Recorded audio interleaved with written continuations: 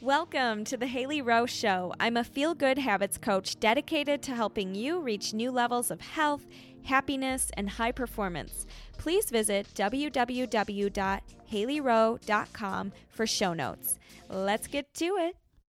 I am so excited to be here today with Jared Warren, who is the author of Success to Significance, and he also hosts the Success 101 podcast and has a background in financial advising, which launched his whole career in personal development. So Jared, why don't you tell us a little bit about yourself? Yeah, I'm a financial advisor in Dallas, Texas. I started out my career in Houston, working down there, and basically knew that I wanted to help people. The part of this business that I love the most is people and working with people. We always talk about the fact that income is a byproduct of you doing the right thing. And there are so many people out there making tons of money, tremendous amounts of money, that are miserable in their lives. There are so many things that go on with the world of financial planning that people don't talk about. And I thought, hey, if I can be an awesome advisor, if I can be an awesome financial planner for my clients, no matter where I am, no matter where I'm working from, I'm going to have a significant impact in their life, and I'm going to change a lot of people's lives by doing that. Really just grew up a super competitive person. I was an only child. My parents had a lot of trouble having me, and that competitiveness fueled me in the world of business. But I'll tell you, I wasn't great. And still to this day, even though I've written a book about vision casting, goal planning, those sort of things, I wouldn't say that I am great at doing that. And that's probably the main reason that I wrote the book, was because I knew it was a weakness of mine, but I knew that I had learned lots of things after digging into it that I wanted to share with other people. And so that led me down this journey of creating ways and systems and goals and digging into other people that I thought were really awesome doing it, to where I could write this book.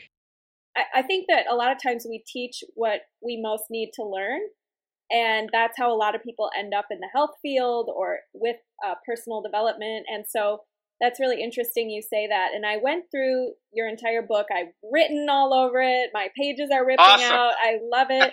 Yes. And so I guess my question for you is, since you were kind of beaten down and feeling like, money isn't the answer to everything and I need to do some soul searching, how did you even start? Where did you start? And what was your first steps to creating a life by design? Yeah, so I had the opportunity to team up with someone, a good friend of mine, who's about 15 years older than me, named Curtis Estes, who also is part of the book as well. And Curtis had a lot of ideas. I had a lot of ideas. And he is a big time visionary. That's why I piggybacked on a lot of his ideas, a lot of his thoughts, a lot of what he's doing. Because I said, Curtis, you've got a ton of stuff that people need to hear about. You've already written a couple of books about things people need to hear about. I have a few things that I think people need to know about, but really mine was coming from why the lack of vision planning, why the lack of goal setting and goal planning is really holding me back. And I realized that, I noticed that very quickly early on and realized, okay, if I can tap into this, if I can realize where my weaknesses are, if I can realize where I'm coming up short, instead of running from that, if I can run headfirst right into it, and if I can use the expertise of a mentor that I know is a big time visionary, there's going to be a lot that not only I learn, which was really selfishly why I did most of the book that I did, was there's not only so much that I can learn, but hopefully I can teach so many other things to people out there and really help them get a grasp of what the messages that I'm trying to convey to them, the things like the legacy statement, the to-be list, all of those things that readers will see if they get the book. That's what I'm all about. It's the vision part that I have a real hard time, or had a real hard time struggling with. And after forcing yourself to go through things that are a little bit painful, it's that fear factor thing, right? Forcing yourself to go through things that are a little bit painful, a little bit mysterious to you that you don't know a lot about, and might be, like I said, even painful to go through.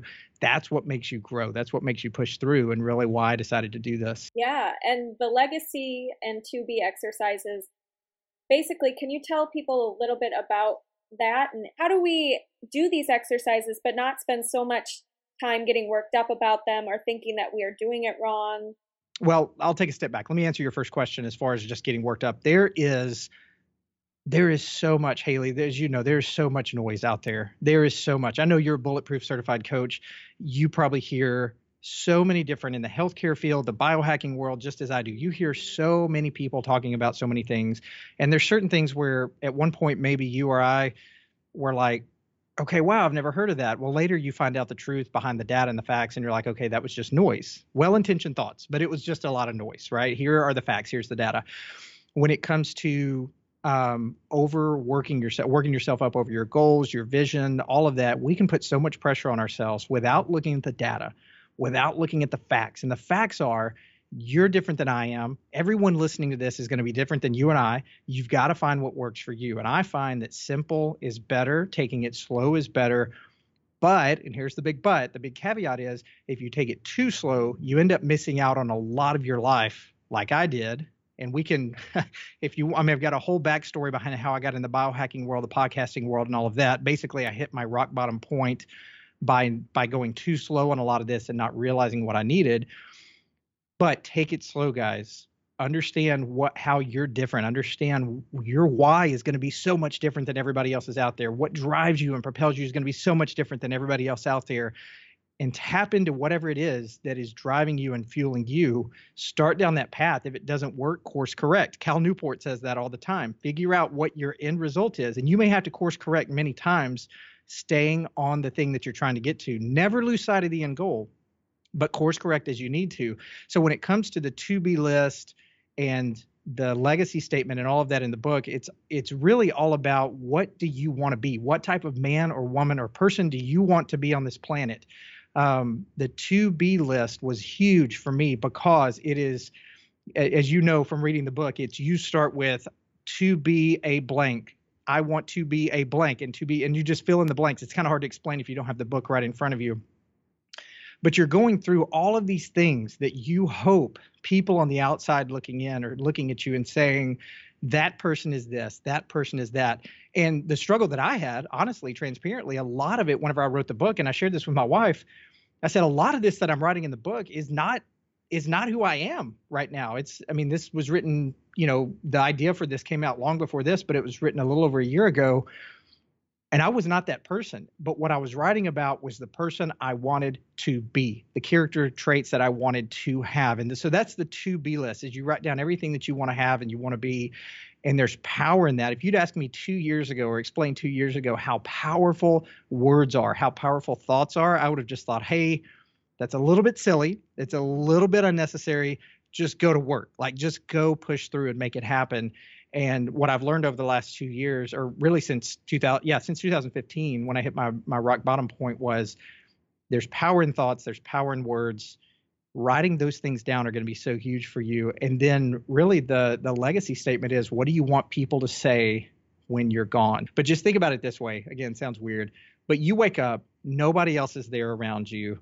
And you find all these journals or all these writings of people that have written about you, and they all have things in there, not the negative stuff, right? Not anything that you did wrong, your weaknesses, whatever, but it's all the stuff that people admired about you because that's the person you had become in their life. Well, now there's nothing else they can write.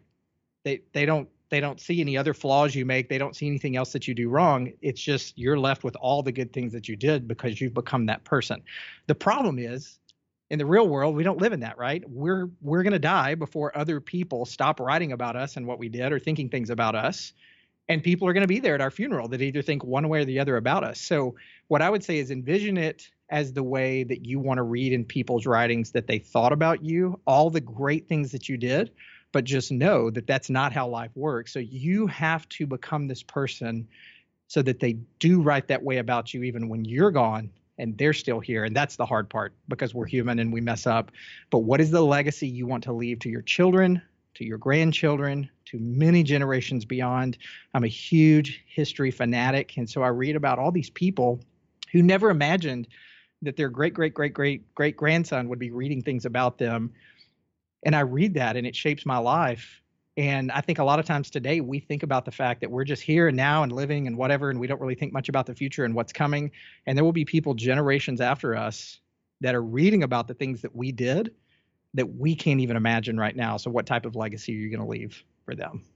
Yeah, I love that. So most of us focus on, we say things like, oh, I'm a emotional eater, or I always fail at an exercise plan, or I always quit at everything. And that is an example of something that you're prescribing to yourself and in your book, instead, you focus on the positives. What do you want to be? How do you want to be? And you have these exercises like the vision exercise or legacy exercise that you just said. What do you want people to say when you're gone, like you said? And then the highlight reel exercise, which is what have been the best moments in your life, because that allows you to develop clarity. All of these things that you're saying are allowing you to develop clarity on how you want to be seen by others and remembered by others. So I love that you're taking it a positive spin and providing exercises for people to spend the time and get clear on who they want to be, because I think a lot of times we just live in autopilot mode, and we, like you said, you hit rock bottom and you're like writing this book realizing there's a huge disconnect between who you want to be and who you currently are. So that's pretty cool that your book allows people to get in tune with that. Yeah. And the biggest thing that I would just say is, depending on what your demographic is like here,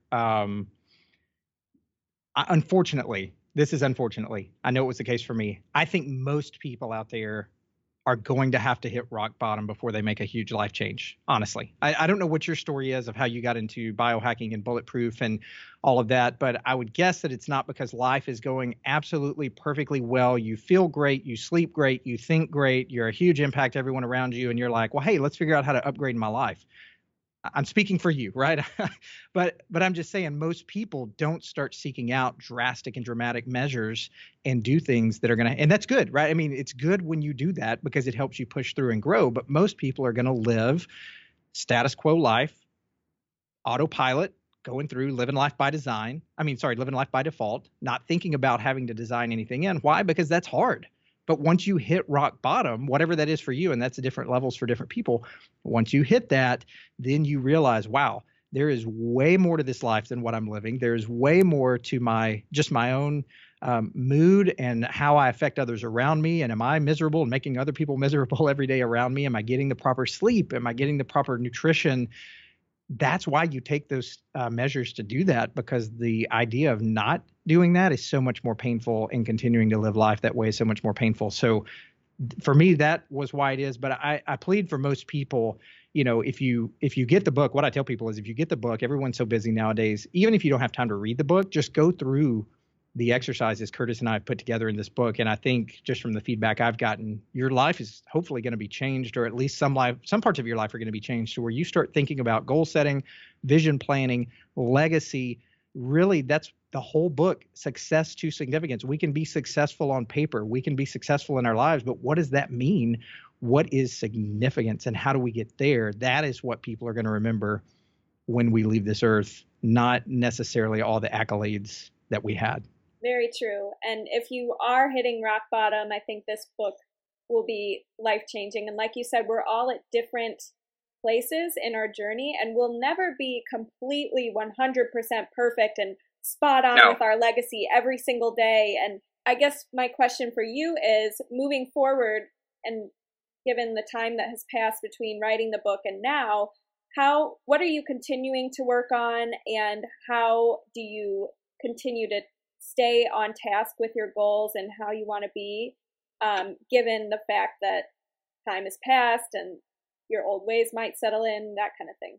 Yeah. I mean, I'll just tell you, I'm a work in progress. I am never, hopefully, I mean, knock on wood here, I'll never be the person that says, oh, I've gone through this life and I started in 2015 making my way back and now I've got it all figured out, right? I mean, shame on me if I ever do that. And shame on you guys if you do that, because if you really understand that this life is a journey and that we're always in the lab, we've got on the goggles, we've got on the white coat, we're always testing, we're always trying to figure out new ways to improve. And when you think you've made it to a certain spot, all you have to do is just look out there at others that you really respect and admire and see what types of lives they're living. The people, and I'm not talking social media where everything looks perfect and it's really not. I'm talking about the people that you truly know their work and how they've dedicated their life to certain work that you're following. And you look at what they're doing and hopefully they're saying, I'm not perfect either, but here are all the things I've learned along the way, right? So I think the biggest thing for me is just understanding that there will be days where I completely fail, understanding there are days where as a boss, as a husband, as a father. I'm human. I will fail. We are all failures out there. I know that's a negative slant here, but that's truth. And I think for me, what helps is looking back on where I was then, the person who was getting about 4 hours of sleep every night, the person who just tried to muscle it through, just like I did when I was 25 years old, but after running an office, having my third child, trying to just have a business that thrives. I mean, at some point you just can't muscle it through anymore, and you have to look at facts. And the facts are we only have so much energy, and if we're depleting that day after day, we're not going to go very far. So for me, it is affirmations, which again, 2 years ago I would have thought, man, that's a waste of time. I need to just be tough and move through. Affirmations, plenty of sleep, because and when I say plenty of sleep, I just mean restful sleep, not how many hours I'm in the bed. I was focusing a lot on hours in the bed because I was only getting 4 hours back in 2015 and 2014. Now it's more about the quality of sleep, which I know you're just bulletproof and the biohacking and all that you're into as well. But quality of sleep, and really to me, it's leadership. I've grown more in the last probably year around leadership than I have around anything. Leadership is hard. It's so hard because people think they can do it better than you, and some of them can, and you have to be willing to accept that.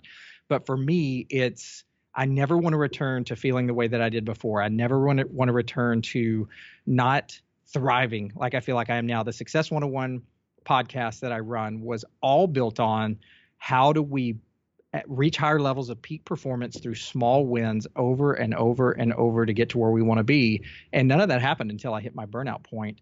But you have to work at it. And it's not for the faint at heart. You have to work at it. But my hope is for all of your listeners, is the pain of where you will be in the future if you don't take care of yourself, or the pain of where you were if you've already hit that point, is so much more painful than actually working at this each day and putting in the time to cast a vision, take care of yourself, be healthy.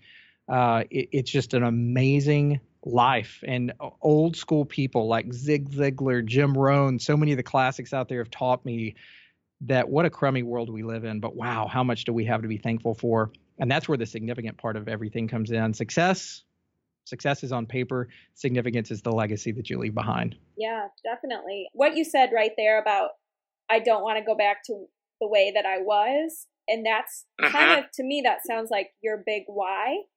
And I feel like for other people who have not, like you said, hit rock bottom and had to discover that for themselves, I still think that you can make changes and go through the exercises in the book to realize what you actually love or what you're passionate about and what you want to continue doing if you're already on the right track, right? Yeah, absolutely.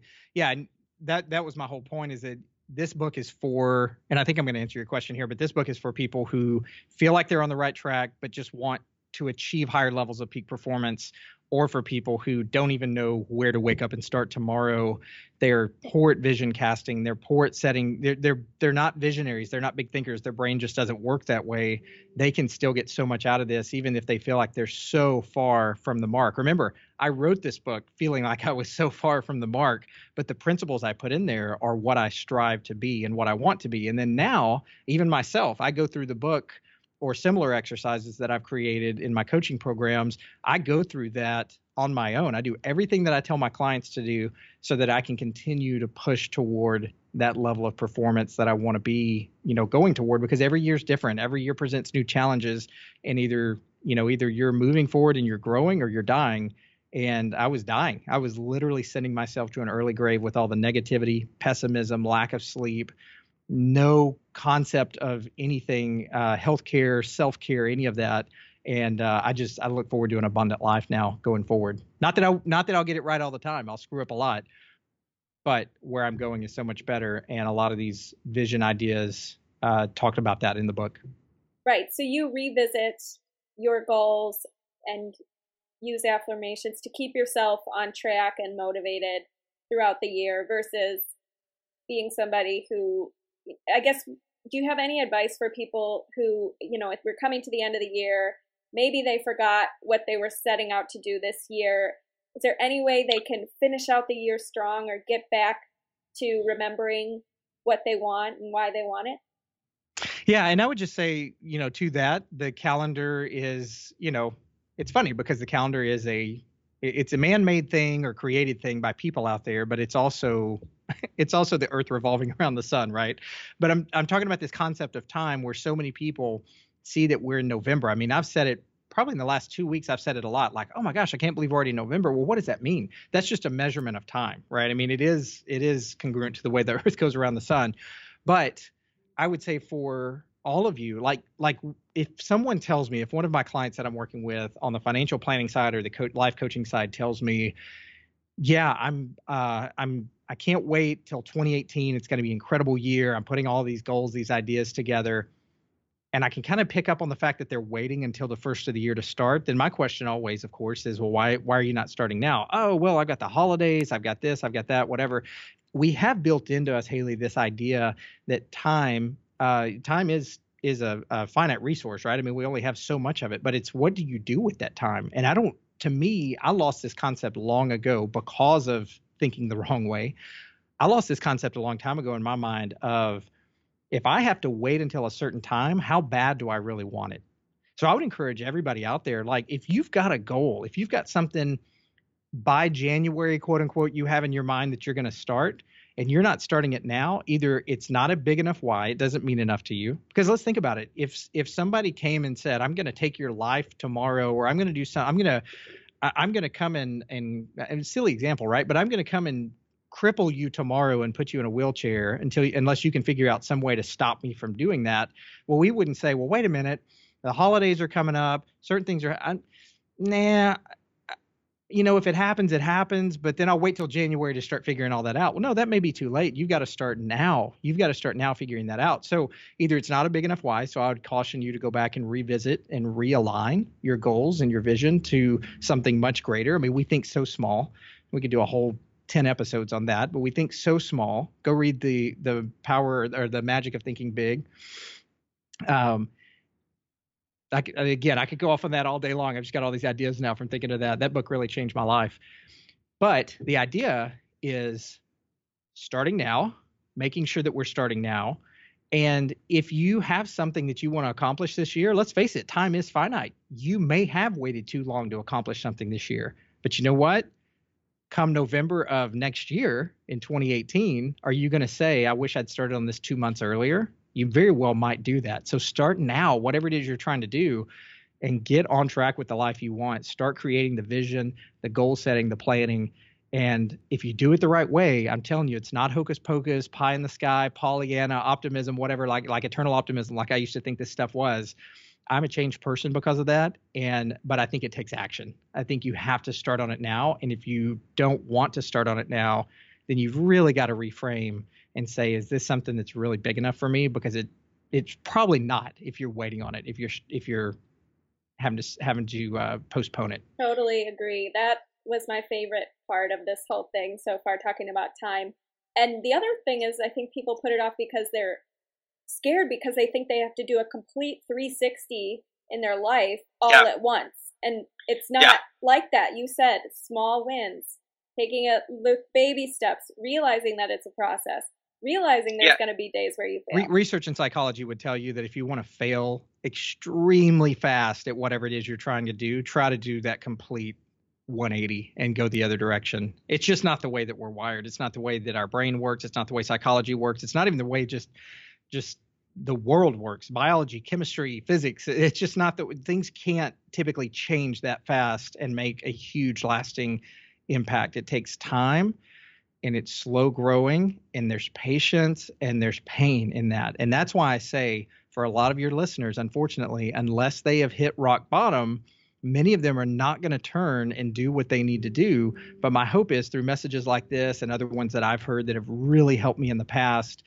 that you can hear stories like this and you can learn from people like me and like other people, plenty of people out there that go, you know what, the pain helps the growth. Hitting rock bottom helps you with the growth. It helps sharpen you, but you don't have to go through that to really change where, your trajectory and where you're going, and just learn from other people. That'd be my biggest takeaway, is learn from other people so you never have to sabotage your own life. Yeah, no, I completely agree. Part of my mission too is helping people who are young develop healthy habits when they are young still, and so that they don't have to wait later in their life and hit rock bottom and have to realize that they should have been doing this long ago. So I totally am with you. We're really aligned on our messages.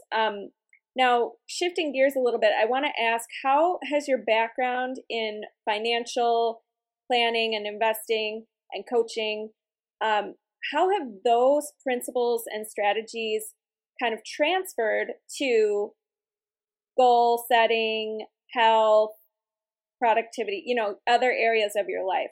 Yeah, it's interesting, that question, because there's a lot of similarities and there's also a lot of differences.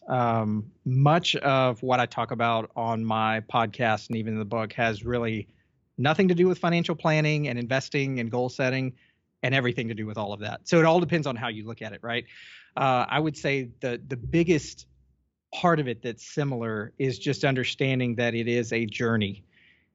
Nobody, I always tell my financial planning clients this, there's always something competing with your savings dollars. You're never going to wake up one day and go, I got this figured out, this figured out, this figured out, this figured out. Today's the day that I go start cutting Jared these big checks to start investing my money. Why? Because as soon as you buy that house, now a baby's on the way. Or if the baby's on the way, now you're waiting on your next bonus or your promotion. I mean, there's always something competing with your savings dollars. In the world of trying to change your mindset, there's always noise that's competing with those positive thoughts or what you're trying to do. So just know that whether it's investments, whether it's positive thinking, there's always going to be something trying to sabotage that.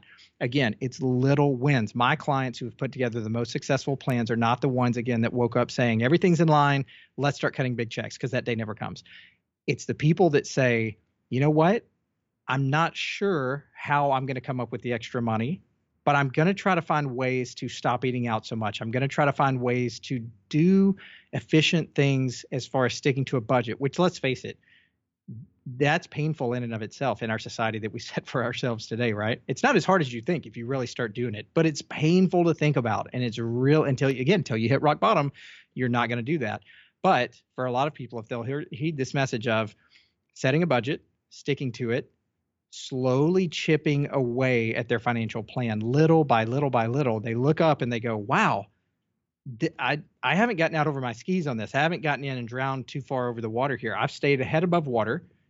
I've saved a little bit that didn't feel significant, but you look up 3, 4, 5 years later and go, holy cow, like I've saved a ton of money. And now what? Now I'm empowered, even before then. Even before 3 to 4 to 5 years, but that's when it starts making a big compounding significantful,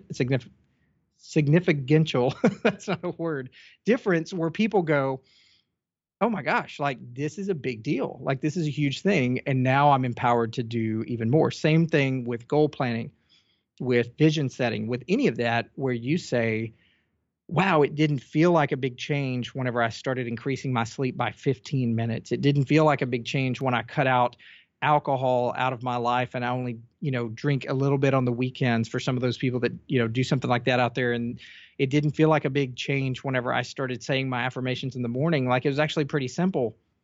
But oh my gosh, look at my life. Look at what I've changed. Look at what I've become. And then you start empowering not only yourself, which you have to start with yourself first, but then that starts radiating out towards so many other people, to where it's so powerful. And again, 2 years ago, I would have heard a message like that and was like, yeah, just go work, like toughen up, like, come on, let's just go make this happen.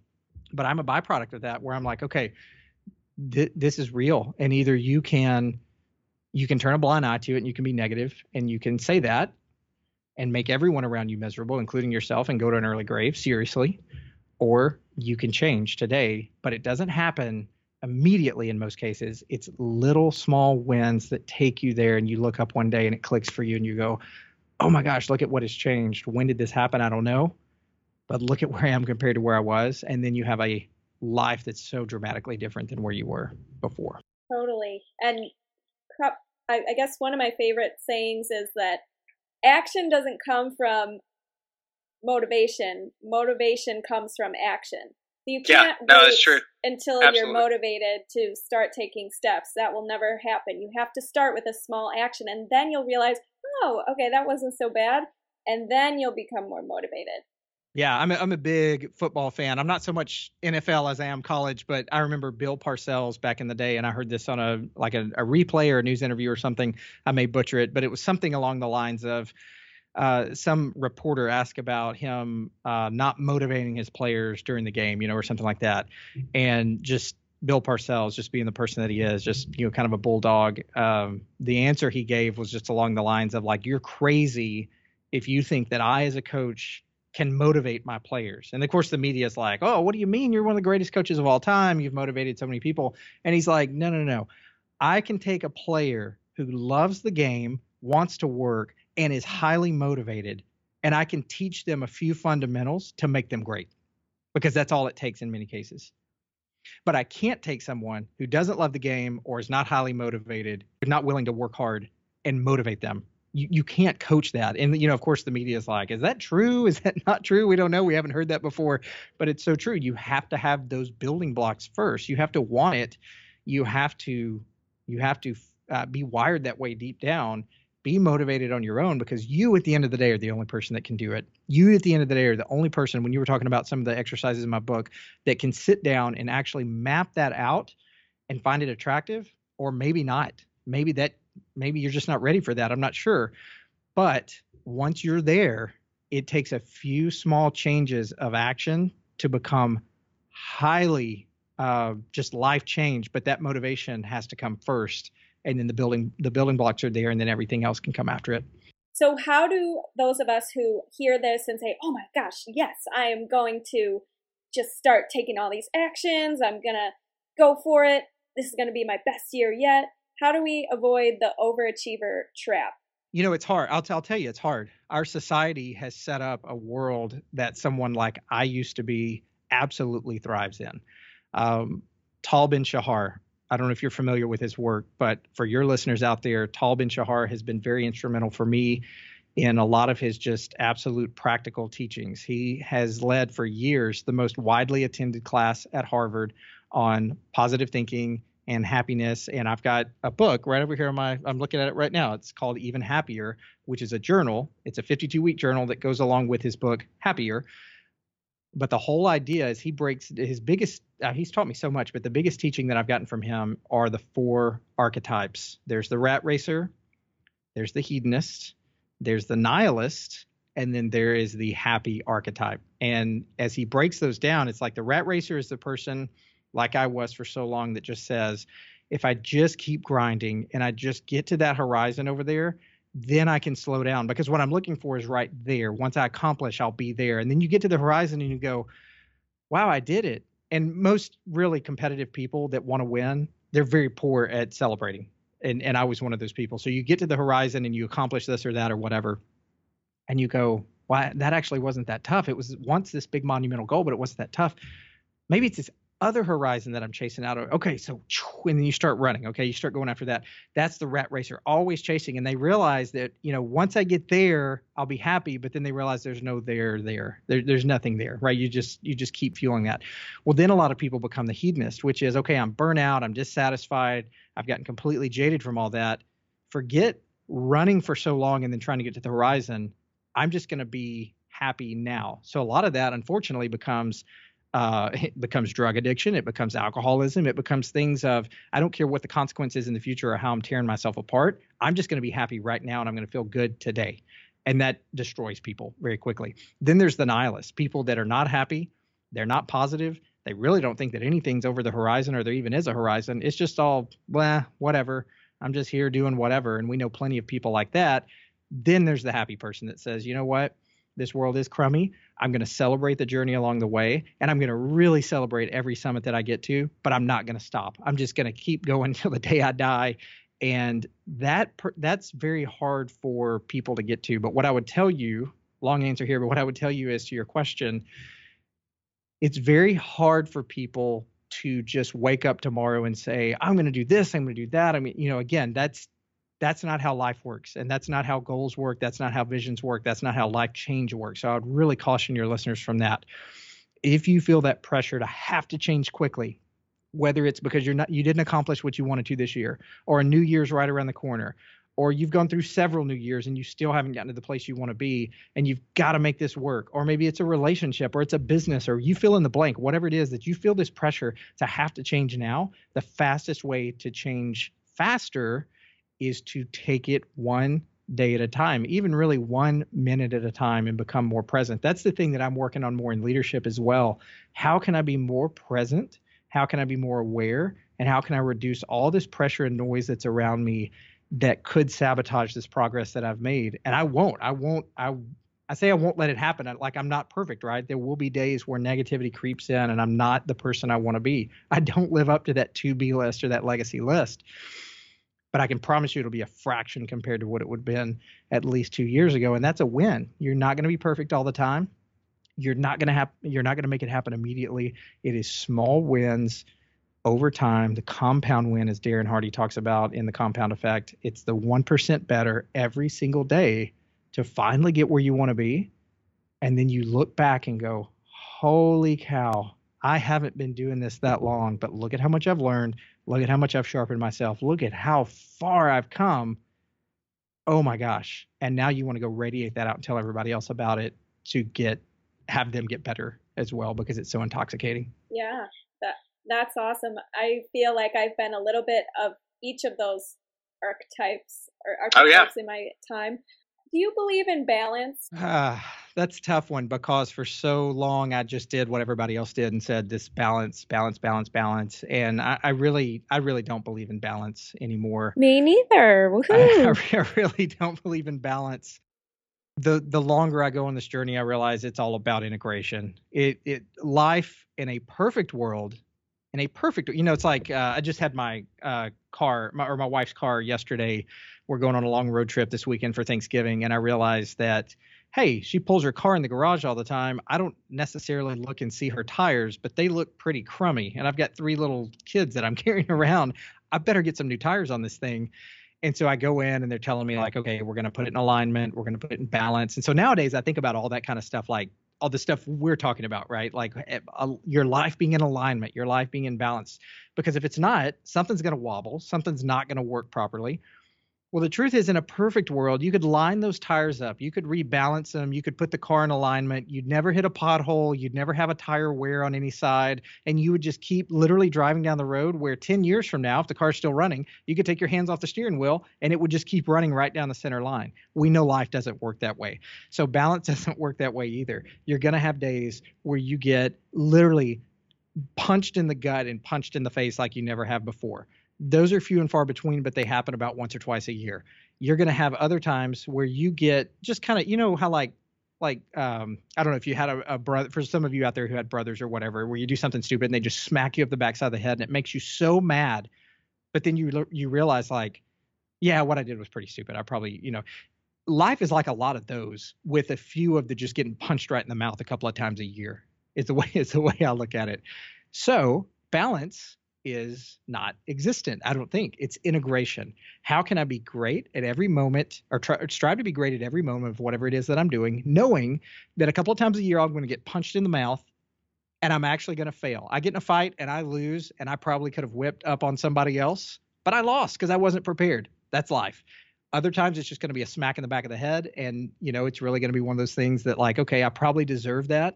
But that throws you all out of balance whenever that happens. So you've got to learn how to surf on the waves of life. You've got to learn how to integrate stress into your life. You've got to learn how to integrate certain things into your life. But if you're doing some of the things that I talk about in the book, like we were talking about earlier, or just some of the things we've mentioned, those instances are going to come up few and far between, to where you don't really have to, the stress will still be there, but you handle it in such a different way. The brother smacks you on the back of the head or whatever, but you learn from it. You don't get mad about it and act selfish about it and want to retaliate and fight and, those sort of things. So that's what I would say to that. Yeah, you respond better. You're more resilient. Absolutely. Awesome. So one big question, you have a very successful podcast called Success 101 with Jared Warren. What are 3 big takeaways that you have learned from doing that show and building it up?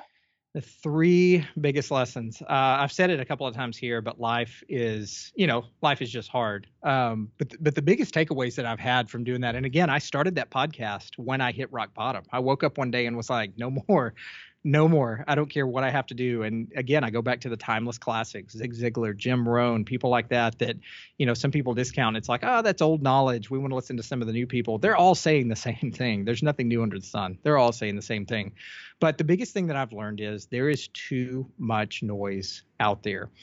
I am a huge tech person. Like, I love screens. If you looked on my desk now, there's so many devices like that I use just during my day to day, and I love it and I hate it, because what I've learned is that the more screens I have in my face, the worse that I am and the less present that I am.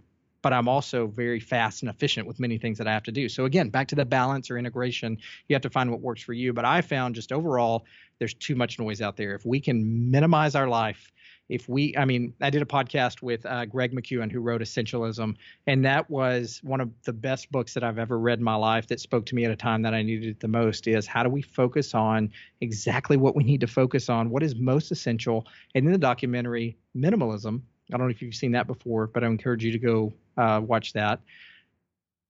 It's just, if we can just clear everything out. So I'm a technology fan, but I tell my wife all the time, if some like weird thing blew up all of our technological devices and we didn't have them anymore, I'd be just fine moving to Montana with our family and just like being out in the woods all the time too. Like, she's like, no, you wouldn't. I'm like, yes, I would. I promise. Like, I could not have a screen in my face and I'd be totally happy and better off for it. But if I'm going to adapt in the world we're in today, you have to have it. But there's just too much noise. So if you guys can cut down the noise in your life, if you can get all the static out of your life, I mean, even what we're doing right now, this podcast, if you're doing too much of that, if you're just consuming and over consuming information, that could be too much noise in your life. Okay. Second thing is, everyone's not affected the same way that I am by things. So you may hear this message and say, okay, I'm going to go change and do certain things, or I'm not going to do that. Well, you never know. Build in parts of it. Again, you're going to be affected by things differently than I am. All your listeners are going to be affected by things differently. You've got to find what works for you. And there's certain things that people discounted and said, hey, I used to do that, but I found that it didn't work. Well, it works awesome for my life. It's just depending on how you're wired, and vice versa. There's things that I put out there and just get railed on Facebook or Instagram or whatever for it, because people are like, why didn't you mention this in your list? And why didn't you do this? Well, I'm sorry, those things don't work for me. I'm telling you what works for me. You have to find out what works for you. And then thirdly, usually, and I say usually like all caps here, usually if you have a lot of people criticizing you, you're likely doing something right out there, because people, unfortunately, in our selfish society we live in today, people typically don't like to root on someone else who's doing something that they wish they were doing. Okay. Now, there are times where people are criticizing you, and if you're in your sphere of influence and they're people that you really love and trust and respect, and they have a good head on their shoulder, if they're criticizing you, you better listen to it. But if just random people are throwing stuff out there and you're getting a lot of that during a season of life, you're probably doing something right. So press on and keep going. And then lastly, I'll give you one more. I know you asked for three. I'll give you one more. But lastly, I would just put it this way. There are a lot of people out there selling you a bag of goods on social media that they are not necessarily living out in their own life. It's amazing how many people that coach millionaires, that have, whatever accolade that you want to throw out there, and they're contacting people like me and other influencers that I talk to, trying to like collaborate on things where it's like, well, wait a minute, aren't you supposed to be the expert on this? There's a lot of masking going on. And sometimes that masking is, I hate the phrase fake it till you make it, because then you're kind of selling a bag of goods. But sometimes that masking can help you from the inside go, you know what, I am, again, the to-be list. I wrote that not being that person that said all those things. So some people could say, oh, you're a hypocrite. You wrote a book about to be this, to be this, to be this. Well, that's what I inspire to be. That's not what I'm putting out there in the world that I am. There are a lot of people putting out a lot of stuff that they are and trying to sell you on that. And so you have to filter through the noise. You have to filter through what everyone's telling you and find out what works for you. You have to filter through all the criticism and find out, is this real, or is this just criticism that I need to blow on past? And then lastly, look out for all the people selling you a bag of goods out there that they are not necessarily living out in their own life. And Be the person you want to be. Live that legacy. Live that highlight reel that I put in the book. Find your ideal calendar as well that you want to go after. All of that is in the book, like we were talking about earlier. But that's really what I was empowered to kind of send that message out to people, because I find that honestly, most people just aren't doing those things. And if I can help people really kind of reframe that in their life, coming from the point that I did, then that's significance to me, not just success. Wow. Yeah. And I really think that a lot of us don't trust ourselves anymore. For example, in the health and diet world, since there is so much information out there, people wonder, well, is ketogenic right for me, or is this diet right for me? And it's like, well, how do you feel when you do that? Or has that ever worked for you? Like, have you ever stuck to that? So I think in any life area, it's about coming back to presence and that voice in your head and trusting your gut. And yes, taking things from what other people are putting out there, good advice and things like that, seeing what works for you, but not being so driven by what others want you to do. Absolutely. Yep. Yeah, you gotta find what. I mean, it's just like, I mean, I know we've all heard it before, but it's like when the airplane's going down and the oxygen bags all fall down. What do they tell you? Don't help it. Don't help anybody else until you have your oxygen mask on. And in today's world, we look at self-care many times as selfish. Like, you're doing all this stuff for yourself, and you don't care what other people think about you. You're not listening to other people. You're not, whatever. And some of that we may need to listen to. Again, if it's people you trust and care about that are criticizing by the world standards, you may look at that going, no, I know these people. They're giving me great advice. But for the most part, people are just throwing in comments from the peanut gallery and saying whatever. Self-care is not selfish in most cases. If you're viewing it the right way, you got to put your oxygen mask on first, and then you can help so many other people out there. So find out what that is for you guys. Absolutely. Learn what's best for you and stop being so fascinated with the Kardashians and what they're doing and all of that. Absolutely. Okay, so I have one more quick question, and this I meant to ask earlier. Do you think that we should go public with our goals? Because I've heard two different things. I heard that, you should share your goals with your community or on Facebook or whatever. And then I've also heard, actually, that gives you a false sense of accomplishment, and you should just tell like one person close to you in your life or something like that.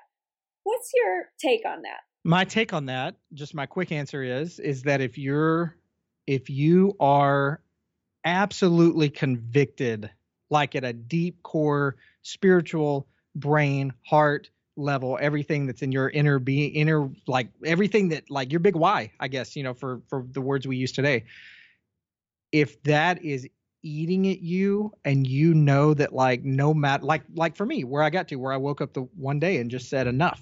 I'm so tired of feeling like this. And I'm so tired of being this person, negative, pessimistic, tired. I am miserable, and I'm making everyone around me miserable. I'd say go public with it, because it means something. What I find is there's a lot of people, quote unquote, going public with their goals.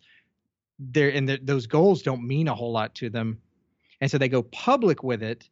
And then maybe they have people holding them accountable, or more importantly, they're holding themselves accountable, and they get out like 6 months and realize that they're not really sticking to anything they said. Well, then it becomes like a New Year's resolution. It doesn't mean anything. But now you've gone public with it, and you could look like a fool because you put out something that you didn't really feel or mean, and you put it out in a way that the world knew about it, and you really shouldn't have. That's when maybe you should tell one person, I'm thinking about this. I know I need to do this. I don't know if I'm willing to put in the work on it yet. Maybe I'm the person that says I need to do it, but maybe I need to do it in January. That doesn't mean a lot. Don't go public with that goal. But if it's something where you are rock bottom, my life, my family, my well-being, my people around me, all of this depends on the way I respond to this. And I will respond in a way where I set goals that vision, whatever you want to fill in the blank with, that I'm now going to achieve. You almost have to go public with it, because there's too much noise and sabotage out there that could keep you away from it, but you have to do it. Go public with that, because hopefully you have some good people in your corner holding you accountable that won't let you down and won't let you get away with not doing it. So the answer is that it all depends on how serious you are about it. And you'll know that. Frame your vision and frame your goals along what I said today of it's It's almost Thanksgiving. It's almost Christmas. Are you going to be the one with this particular goal, whatever it is? Are you going to be the one that says, nah, I'll wait till January 1. I don't want to start that just yet. And if that's whatever that equivalent is of what you're doing in life, if that's what you get to, I wouldn't go public with that because it doesn't mean anything. But I would tell somebody, I would tell a friend, I would tell an accountability partner, hey, I'm struggling with something. This is really what I want to do. I'm not ready to start it just yet, but I need your help. Let's work together on this. Let's get me to a point where I'm ready to go forward with this, then go public, but not until that point. And you may not know exactly when that point is, but not at first, but you will eventually. If you meditate and focus and journal it out enough, you absolutely will, because it'll mean so much for you. Well said.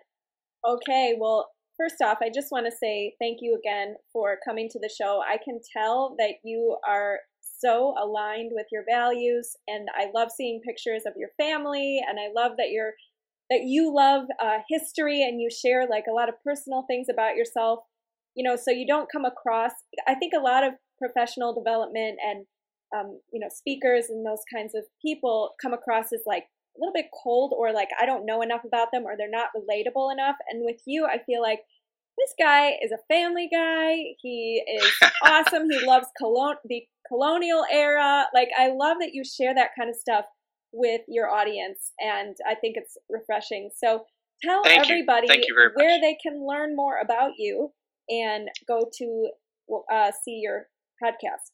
So the best way to get in touch with me, if you want to email me, which would be the best, is to shoot my team an email. We try to filter through all of those, but it's info@success101podcast.com, not the Success 101 podcast. Some people say they can't find me, and that's why they're putting the success. So it's info@success101podcast.com. And then the URL is the same. It's just success101podcast.com. Instagram, I love Instagram under the name Success 101 Podcast. And then on Facebook, you can find me under the Success 101 Podcast community page over there and subscribe, and you'll get all the new stuff that comes out. I try to be super relevant, put out a lot of really cool news articles, history, like stuff that we can learn from the past, because those people certainly didn't have it together, and the people in the future will say that about us, right? But history repeats itself, and there's lessons that are learned in history, and that's why we can learn from all of that.